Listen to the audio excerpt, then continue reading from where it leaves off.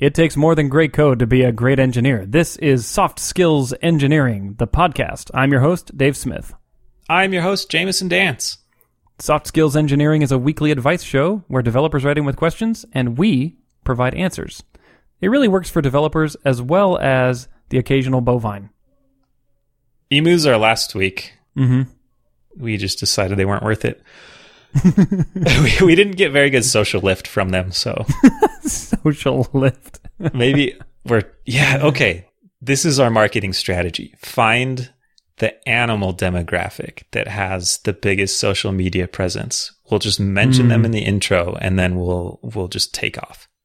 That's got to be like very small dogs. I think you're right. I think that demographic is pretty easily identified. Dogs.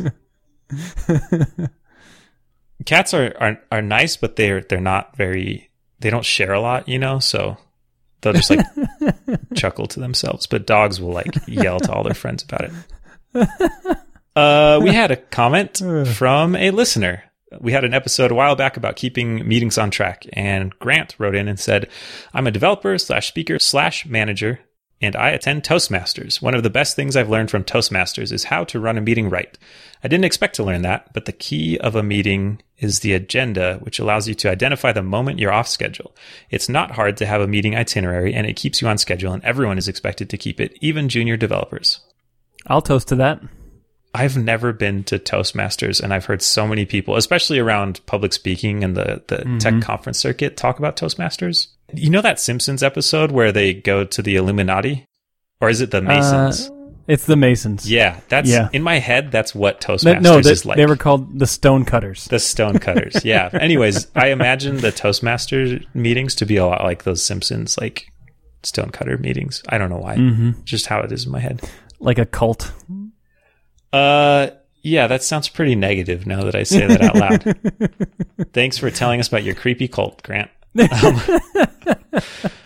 I always imagine people standing up with a wine glass and then dinging it with a fork a few times and then giving a speech. Oh, I think that's the image they're going for with the name. I'm pretty sure that's deliberate. I think it worked. It's built right in. That's interesting. Someday I'll go to one and be disabused of my terrible stereotypes, because I have heard a lot of people say it really helped them get more comfortable speaking in public, which is a valuable skill in a lot of different fields. Sure. Yeah, I've always wanted to attend. For probably 10 years I've wanted to attend, but I only do things that are easy. So we'll just, maybe they make house visits, house calls. The Toastmaster meeting is at Dave's house. We'll come to you. I was really enjoying this TV show. Maybe I'll drop by next time it's at my house. That idea of an agenda for a meeting has come up. I've heard that a lot, and I think I don't think I've ever seen one rigidly followed ever. I have been in meetings that there was a loose agenda, but I've never been in one where it was like we kept to the agenda. It always was like a loose thesis for the meeting, and then it went wherever it went. Oh, so true. Meetings are a gas. They will expand to fill the space they're given on the calendar. Yeah. It's like you need like an acceptance criteria or an exit criteria. It's like once we've reached this point, you may leave. We may all leave this room. Yeah. That's, I don't know. I've seen it happen once in a while. Once there was a program manager running a meeting at work just a few weeks ago, and she said, "Okay, we've met our objective. You can all have your time back." And everyone was like looking at each other like, "What do we do? What is this? I guess we go do our other work." I could see that being especially helpful for regular meetings where, otherwise they'll just keep going through inertia. Oh yeah, there's always more to talk about, right? Yeah, you never run out of things. The meeting has always been an hour, so we will be here for an hour. Usually an hour and 5 minutes. Yeah. All right. Okay. I think I'll read our first question. How's that? That sounds great. Oh, and yes, sorry. Thanks, Grant. That was a great comment. Okay, this comes from an anonymous listener. Hi there, longtime fan of the show. Really appreciate the thought and effort you two bring to the table when answering audience questions. That was a very nice thing to say. Yeah, thank you. I'm just flexing the whole time we're recording the show. It's a lot of effort. Just like, quit your job and get into one. I'm really sweaty by the end. Yeah. Okay, let me get to the meat here. I was fortunate enough to land a job after graduation late last summer as a software engineer with a good company in an exciting field. However, after nearly a year of working here, I have yet to touch the code base of my team's applications. Instead, I have worked on what I would consider support tasks, such as continuous integration, continuous deployment, shell scripts, and documentation. I have brought up my desire to code in a one-on-one with my team lead, which resulted in promises of future development work. Yet all potential tasks have either been reassigned to other senior team members or dropped altogether. While I understand that being a new developer involves paying your dues and doing the tasks no one else wants, I am at the point where I feel as though I was misled in the interview and hiring process. It is as if I am a software engineer who does not write software. Beyond the classic advice of just quit, do you have any other advice for how I should proceed? Dang it. He's preempted us. Really took the wind out of our sails there. He or she, they don't say who they are. We don't want to presume. Yeah. Everyone can be in crappy jobs. Everyone can be marginalized. Yep. If you have to write bash scripts and documentation, and you really want to write software, the key is to write software that writes documentation and bash scripts. You just build these Byzantine castles of complexity. Like, think about how you could write a static type system for the English language, and then do that, and then type check your documentation. Or, Haskell has a bunch of, there's this parsec library in Haskell that's really good for parsing and grammars, and you could write a grammar for bash and then statically type check your bash scripts. And you could re-implement Haskell in bash. Yeah. And then do that. And then self-host it after that. You're on track here. Yeah. Anyways, just no one can stop you from writing code. Just write Only code. you can stop you from writing code. Yeah. And if anyone asks you why you haven't deployed their stuff, just say you're writing a system that will take maybe a little bit longer, but after that, it'll save a bunch of time forever. Alternatively, if you build enough automation, you could just stop coming to work and people won't notice. Right? If it just keeps doing the job that you've been doing by hand. Yeah. Or you can come to work, but you just don't work. You just wander the halls, just hang out at people's desks with a cup of coffee. And then when they get bored of you being there or annoyed, go to someone else's desk. That only works for extroverts, Jameson. Yeah, that's true. For introverts, you can just play solitaire. If it's a tech company, you say it's an exciting company in an exciting field, that probably means they have like a ping pong table and VR rooms, and I don't know, they have all those developer child toys, so you could just go hang out with those. Mm-hmm. Or look, don't quit your job. Automate yourself out of a job. Keep the job. Keep getting paid for the job. Go get another job. Get 2 paychecks at once. Meanwhile, your old job, you just keep it humming along. Just keep the lights on your automation. Yeah. Boom. Yeah. And You've come to the right place, clearly. It says it's okay. When you say exciting field, we all know the only exciting field is AI. So if they're upset at you for automating your job, they're kind of being a little hypocritical. And then you need to go on the offensive and automate their jobs and get them all fired and replaced by your automation. And then you're really dogfooding it there. You're like, look, you need to shut up or I'm going to automate you out of the job too. You just keep this quiet, buddy. Nice job that can't be done by a computer you got there. It'd be a shame if something were to happen to it. So I worked at a company, I won't name it because I'm going to say a lot of bad things about them. I worked at a company. Do not open Jameson's LinkedIn profile right now. I don't even know if it's on there, so you might not even find it. I worked at a company that preyed on technical students. So they weren't graduates. They were all students still of a local university, computer science or IT or the thing that was formerly called ISIS before that became a terrorist organization. I think they call it information systems now. I wondered about that. Yeah, those poor people that told everyone they studied ISIS. Anyways, all these students that didn't have a ton of experience, they couldn't really get jobs anywhere, but they were really interested in programming, and they just plastered the school with flyers and attacked all the career fairs, dangling this promise in front of them that you can come work here learn the system, pay your dues a little bit, and then you'll be able to program and work on this software. And there were programmers there. You could see that they existed and potentially feel like you could work your way up there. But the whole time I was there, I never saw anyone. So I worked there under that promise, right? And there were a bunch of other people there at the same time under the same promise. No one ever made it from non-developer to developer, though. They all either quit or were there for just years and years and never, ever wrote a line of code. They were all in support or data entry. I don't think any of them even moved to sales. It was all support or data entry.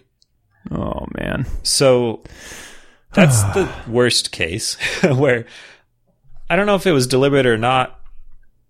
I suspect it was deliberate, but that can definitely happen. It can definitely be a bait and switch where the job you think you are working towards will never come, and they're just taking advantage of your optimism to use you for cheap labor.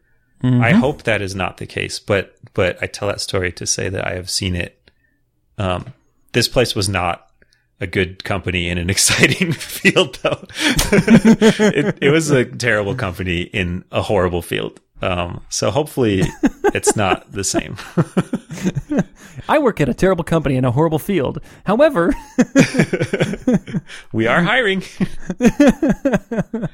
That reminds me of Dan Liu's article about the market for programmers. He has this spiel in it about how bad teams are always hiring because people always quit their teams. So like if you just take a random job, he proposes that the odds are it's at a crappy team in a bad company. Oh, really? Oh, that's interesting. I think I read that. Yeah. It's suddenly not super related, but very interesting, and I will link it. Okay. Oh, man. So I've told scary stories. What do you have, Dave? How can we help this person? Well, okay. I'm thinking back over my job history, and I'm trying to think if I was ever trapped in a situation where I felt like I had to pay my dues, where something was withheld from me. And I don't feel like I've been in a situation where the company expected me to earn a particular status to be able to work on something that I shouldn't be allowed to work on until they perceive that I've paid my dues. You know what I mean? Really? I mean, I believe you, but pretty much. Most of the companies I've worked for have been small enough that they didn't really have the luxury, of being able to hire an engineer, paying them an engineer salary, and then saying, write our docs. Yeah. Yeah, I don't know. I mean, so this listener already said that they talked to their technical lead, in fact, multiple times, and the technical lead made promises, but it's not happening. And that's the point where I would probably give them one more chance and say, you're making it hard for me to work here. Like, I want to work on this stuff, but you're giving me crap jobs, and you're making it hard to stay. Yeah, and a year basically an ultimatum. A year doesn't feel like that feels like a reasonable amount of time to wait. I mean, especially if it's a large company that there's kind of bureaucracy and it's harder things are less flexible. It's harder to move around. So I can see there being some ramp up, like we need to have this person learn the systems, do helpful work in a low risk way. Sure. But a year feels like a long time to ramp up. Yes, it really does. And go ahead. I was going to say, in those conversations, you might want to start by saying, why? Why am I not working on these things? Instead of saying, I want to, and them saying, okay, we will, you should say why. And make them give you an explanation, because it's incongruous to think that they hired you, and then a year later, they're not really having you do the things that you thought you were being hired for. So I think they should have to answer that question. Yeah. If you don't want to quit your job, if it's a large enough company, you might be able to move teams a lot easier than quit your job and get a new one. Well, it might not be easier, but it would allow you to work in the exciting field at the good company still, because it might really just be the team. Maybe everyone on the team is very senior except you, and so there's this weird like non-deliberate power dynamic thing going on where they have this low status work. Someone has to do it. Everyone else is, air quotes, too important, which I think is dumb and wrong, but I could see how that might happen inadvertently. And Sure. if you go to a team that's more deliberate about how they assign work or just more diverse in terms of experience levels, then that problem might resolve itself also. It's kind of like a quit your job light. Quit your team and get a new one. Quit your team. I wouldn't let this go much longer, though, if I were you. You know, I mean, if you are like 2-3 years out of college and you still really haven't written any software, you're setting yourself up for long-term failure, I think. It's going to be hard to recover. I don't know. If they didn't say where they worked, but if it's like one of those big name tech companies, they'll be fine. Doesn't matter if you wrote shell scripts at Apple. If you say I worked at Apple, then whatever. So you'll get a bunch of job offers, and then you'll go figure out how to actually do it. They're like, oh, we need someone with Apple shell script experience. Yeah, well, you don't say you only wrote shell scripts. Oh, right. So your next challenge might be how to market your otherwise awful experience. One more thing I want to talk about here is this idea, I even mentioned it, of low status work, including things like documentation, which I think is how it's generally perceived. I wish that's not how it was perceived, because I feel like documentation is usually undervalued. I don't think it's low value. People just don't like doing it, so they dump it on others. But I've benefited enormously from both reading documentation and writing documentation. I don't think that's a thing. My answer isn't like, take the stuff you hate and make yourself like it. But it's more about this general idea in software that documentation is not important or not the cool part of writing software. Like, there's these brave, intrepid explorers on the front lines building things, and then these like lowly peasants that come after and document it. I think that leads to crappy documentation and worse software. Maybe that's a case you could make, is you could say, I would do a lot better at my documentation job if I were actually implementing the system I was documenting. Or like, if this is so important, the team should be doing it. I shouldn't be. I'm the least experienced person here, and documentation should be shared among the team so that the people who know more about how it works write the documentation. And yeah, maybe that is. That's when your team lead goes, "Oh, young one, it's actually not important." Yeah. Well, Tough call, man. But I would not let this one go much longer. Like, I'm a very impatient developer. If I get stuck in a job that I really dislike, especially if it's not what was sold to me during the interview process, I will not stick around that long. You know, after a year, I'm going to start looking. That's just me. Yeah. And I know Jameson is too. I don't have a job, so I can't quit one. That's true. I think, all right. I mean, yeah, it's hard to know where the balance is, but I think you're well within your rights to at least bring it up more forcefully and try and change how your team works, or change your team, or change your life. Yep. But I would get pretty aggressive about it. There really shouldn't be this pay your dues. You know, we talk so much about code reviews and unit tests and continuous integration. All of these things are safety nets to prevent less experienced developers, well, frankly, and experienced developers, but nevertheless, they make it a safe place for someone without experience to come in and actually work on the system and be productive. So it's like, if you're not willing to use your safety net to let your new developers contribute, then what's the point? You know? So this situation should not exist in my opinion. There may be some details I don't know, but nah, probably not. Nah, probably not. All right. Have we answered the question? Question answered. All right. I will read the next question. This is from an anonymous listener. I've been told the secret to not burning out regularly is to have hobbies that aren't computer related. As the typical nerd, I've always enjoyed spending time around computers growing up and had few friends. Now that I'm older, I find that my hobbies all revolve around computers and programming. I want to get into other things because spending 40 hours a week programming makes it a lot less enjoyable as a hobby. What are your hobbies outside of computers, and how did you pick them? That is a great question on so many levels. I love this question. Yeah, me too. Do you believe this question asker about the secret to not burning out? No. Really? Do hobbies help you not burn out? I mean, I guess at some level, yes, but I think there are more important things that prevent burnout. Like if you have a terrible, demanding, high-stress job, no amount of knitting is going to help you not burn out at that job. I work 100 hours a week, and instead of sleeping, the rest of my time goes into hobbies, and it really helps prevent burnout. I have a good work-hobby balance. I do think having diverse hobbies is a good idea, though, and maybe it can contribute to avoiding burnout. I think it helps to have a life outside of work. I think hobbies outside of work help me recharge and get perspective on the magnitude of my problems and how I can still be a happy, complete person, even if things at work are going crappily. I also get a lot of benefit from not working. I think I work better when I take a lot of time away from computers and away from technical things, because my brain is just churning away on stuff on the back end. Have you seen that hammock-driven development talk by Rich Hickey? No, I haven't.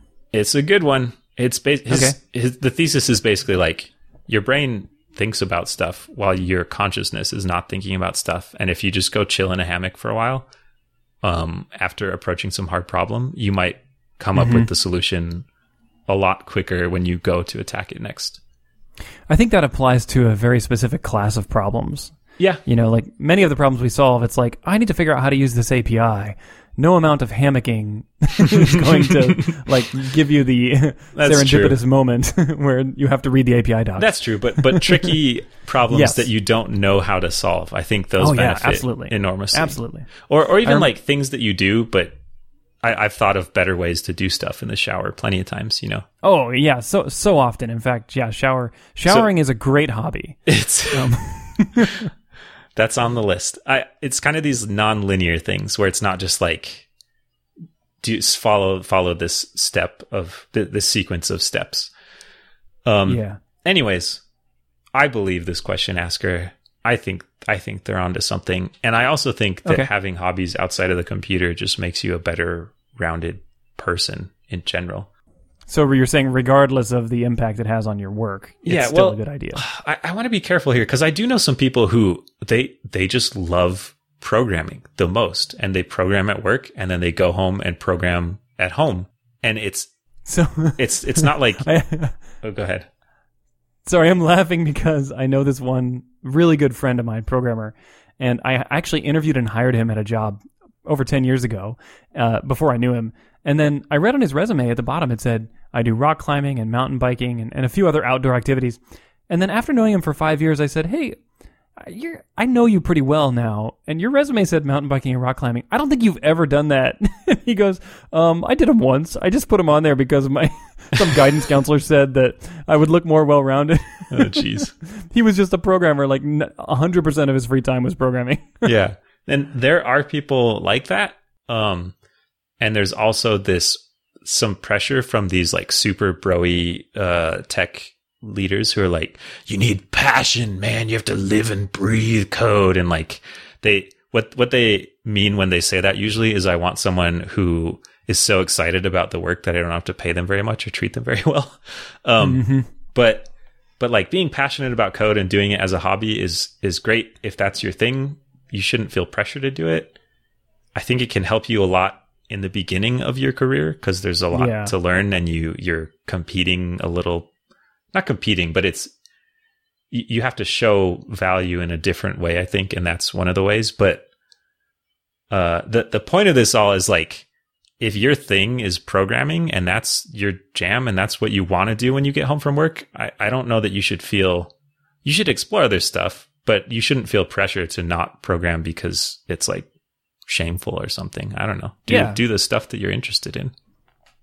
Yeah, totally agree. So what hobbies do you have, Jameson? What hobbies do I have? So I was writing down a list of hobbies and I realized they're almost all entirely solitary. I play the guitar every once in a while, but not for people. I play it for myself. I play video games. Some of them are online, so I'm playing with other people. Well, I don't know if you could call them people. Some of the things I interact with are pretty vile. Other entities, but sometimes they're just single player games. Okay. I snowboard a lot, but I don't always go with friends. I go by myself a lot. Interesting. I ride a motorcycle, and usually that's by myself. Sometimes my wife will go with me. I go to the gym a lot. I enjoy that a lot. And I will go weeks or months without saying a word to anyone else in the gym. And like my greatest fear is to have someone come up and start talking to me at the gym and expect me to like exercise with them. Like, no, that's not why I'm here. Go away. Hey, could you spot me, bro? Yeah. I mean, I do, because that's etiquette, but like some people have gym buddies, and they like pump each other up and be like, let's do 4,000 sets of bicep curls, bro. Yeah. And like, no, I go to be alone in my zen. Alone with my weights. Yep. And just me and gravity. Just barbells and chalk and dubstep. It's the only place I listen to dubstep. I really like reading, which is also very solitary. But partially because I have realized I have so many solitary hobbies, I have started playing Dungeons and Dragons recently, which is super fun, and it's like intensely social. More than most things I've ever done in my life. Because you're like improving with a group of people. So you really have to be vulnerable and let like, your guard down. How is like I don't know, how is this other person's character going to react to this, or what should I do in this situation to help the party? Or if you're the dungeon master, like how can I help them tell an interesting story? What do they think is an interesting story? Like, what do they want out of this? How can I support that? So that's my one attempt to try and do something more less solitary, I guess. That's awesome. How has that been for you, getting less solitary? Good. I mean, it also involves a lot of solitary time reading stuff about it. So I don't know. It's actually interesting. This is a huge tangent, but it feels like when I first got into programming, where there's this world and culture, and there's just, you can kind of glimpse a little piece of it and know that there's this huge expanse beyond what you can see, of different programming languages or fields of software development or kinds of developers, or like there's just so much out there. And D&D feels a little bit that same way, because I'm like, I don't know, I've read fantasy my whole life, so I know a lot of the tropes, but the game is like 40 or 50 years old, and people have been writing and talking about how they do it that whole time. So there's just this huge body of knowledge out there to explore, which I find fascinating. That's awesome. Well, shall I share my hobbies? Please do. Well, I like Haskell, Scheme. Just kidding. That's actually not true. I've never written Haskell. Really? So I just say that to sound smart. Well, hanging up. Just kidding. Okay, so here are my hobbies. So I was into model airplanes for quite a while, for about 5 or 6 years. Oh, cool. Super fun. But I always flew with friends. I never went alone. So that's interesting counterpoint to Jameson. Then I kind of faded away from model aviation, and I got into road biking, which I'm still into. But I only go on long bike rides with a group. I hate riding alone. So there you go. I sing in a church choir, which I do in a group, never alone. I like to go to the theater, but also like musicals and opera. Well, I haven't done opera, but musicals, Broadway style stuff. I love doing that, and I never go alone.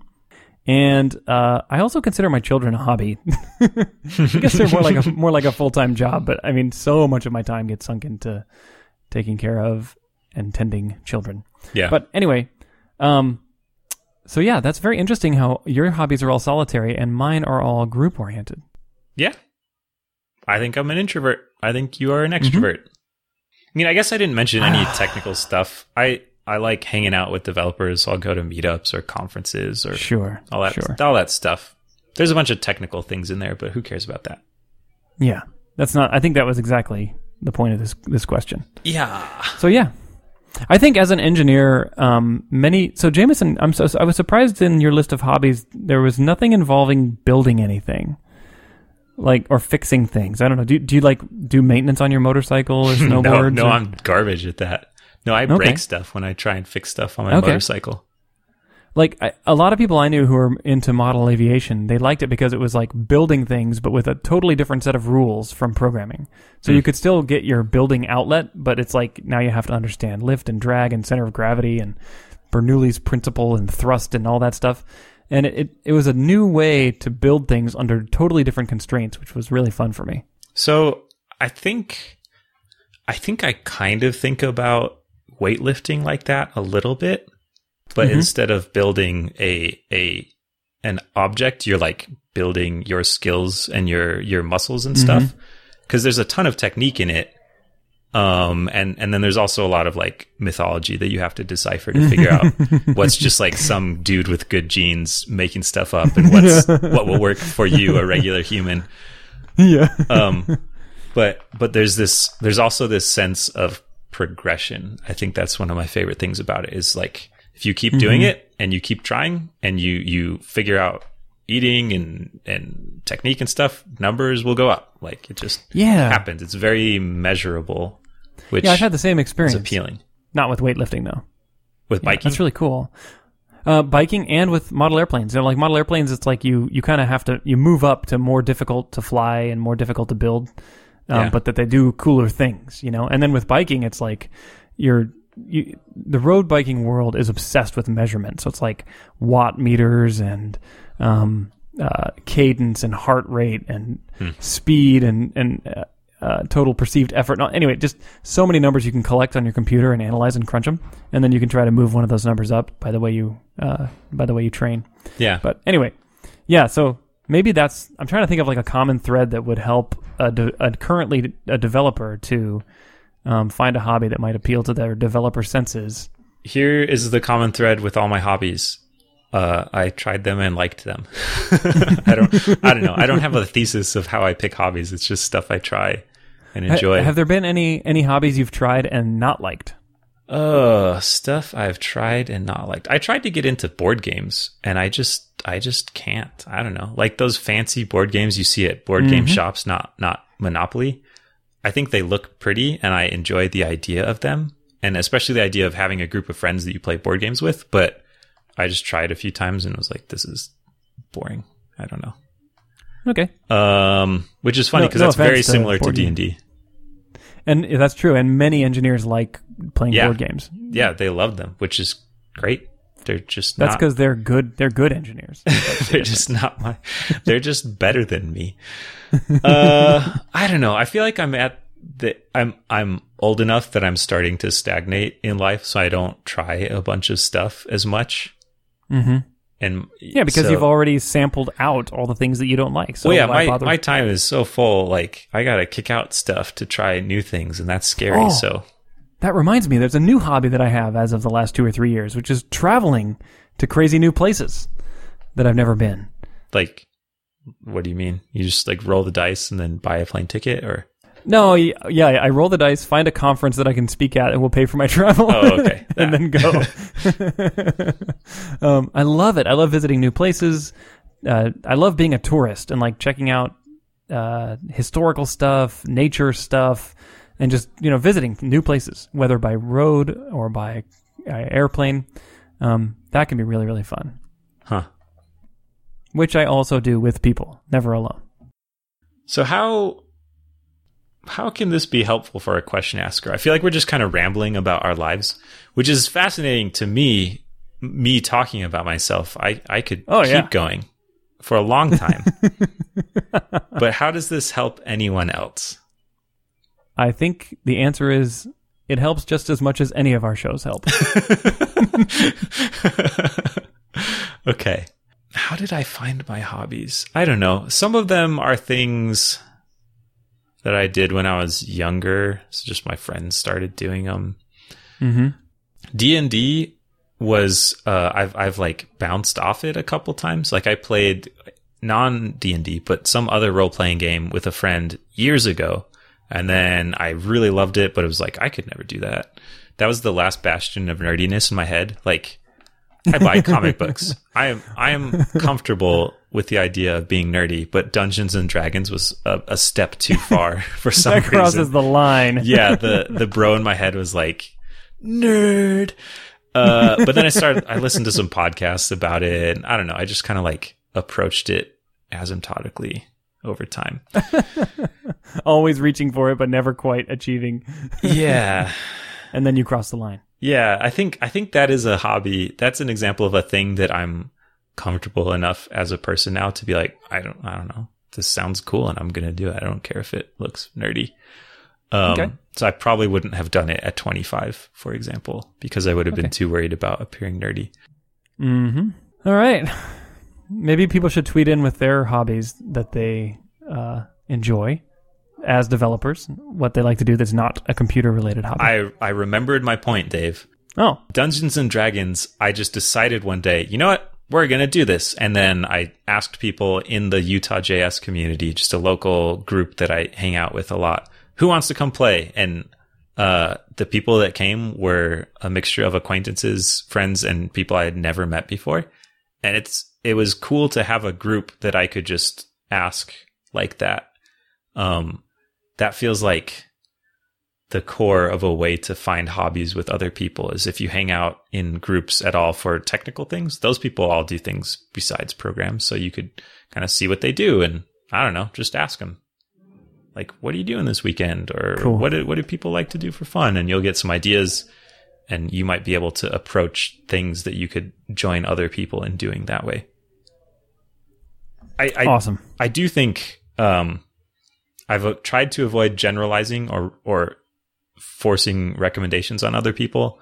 I think one generalization I would make is some kind of physical activity in some form that makes you happy is pretty much good for everybody, I think. Like, yeah, you kind of get two birds with one stone on that one. Yeah. Yeah. It's nice using your body when your job revolves around your mind. That's what I really enjoy is I just sit in a chair and think all day, and I'm just a brain with fingers for so much of my day.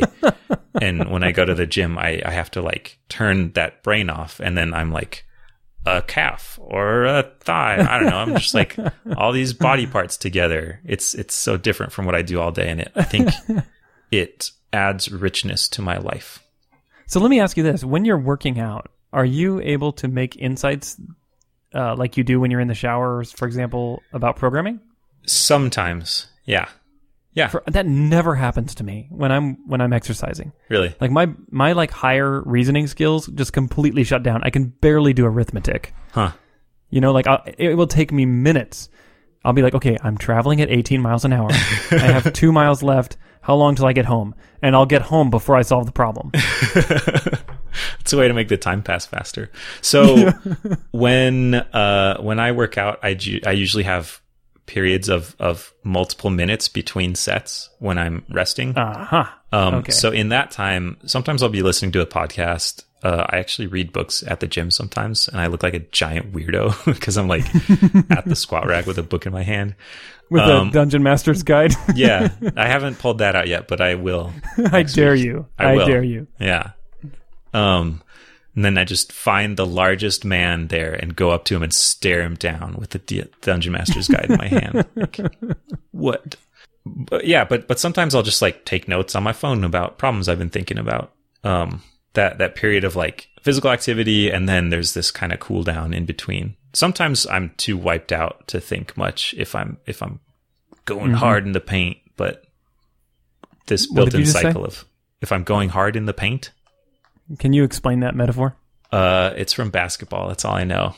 Oh, it's a basketball metaphor. I know that one. Yeah, I hate basketball and I'm garbage at it, but the paint refers to the painted area under the basket that's commonly referred to as the key. Right? Yeah. I think that's not the key. I think the key is that half circle, but I'm well out of my depth here. No. It's the whole thing up to the foul line. It's the rectangle. Is it? Yeah, because you can only spend 3 seconds in the key if you're on offense before you get foul. I believe. And they say 3 seconds in the paint also. You are right. Look, Jameson, I literally tried out for the school basketball team twice. I literally was forced by my childhood friends to play 21 so they could win every game. That's my basketball cred. Okay. Okay. Have we helped this person I think what we have done is we have demonstrated that we are two of the most boring developers you will ever meet. Oh my gosh. I just can't believe I spent so long talking about my own hobbies. Yeah. Is there anything more I loved boring? it.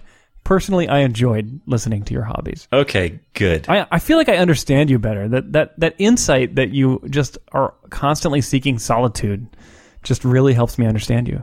Yeah. Good. And we're so different in that way. Yeah.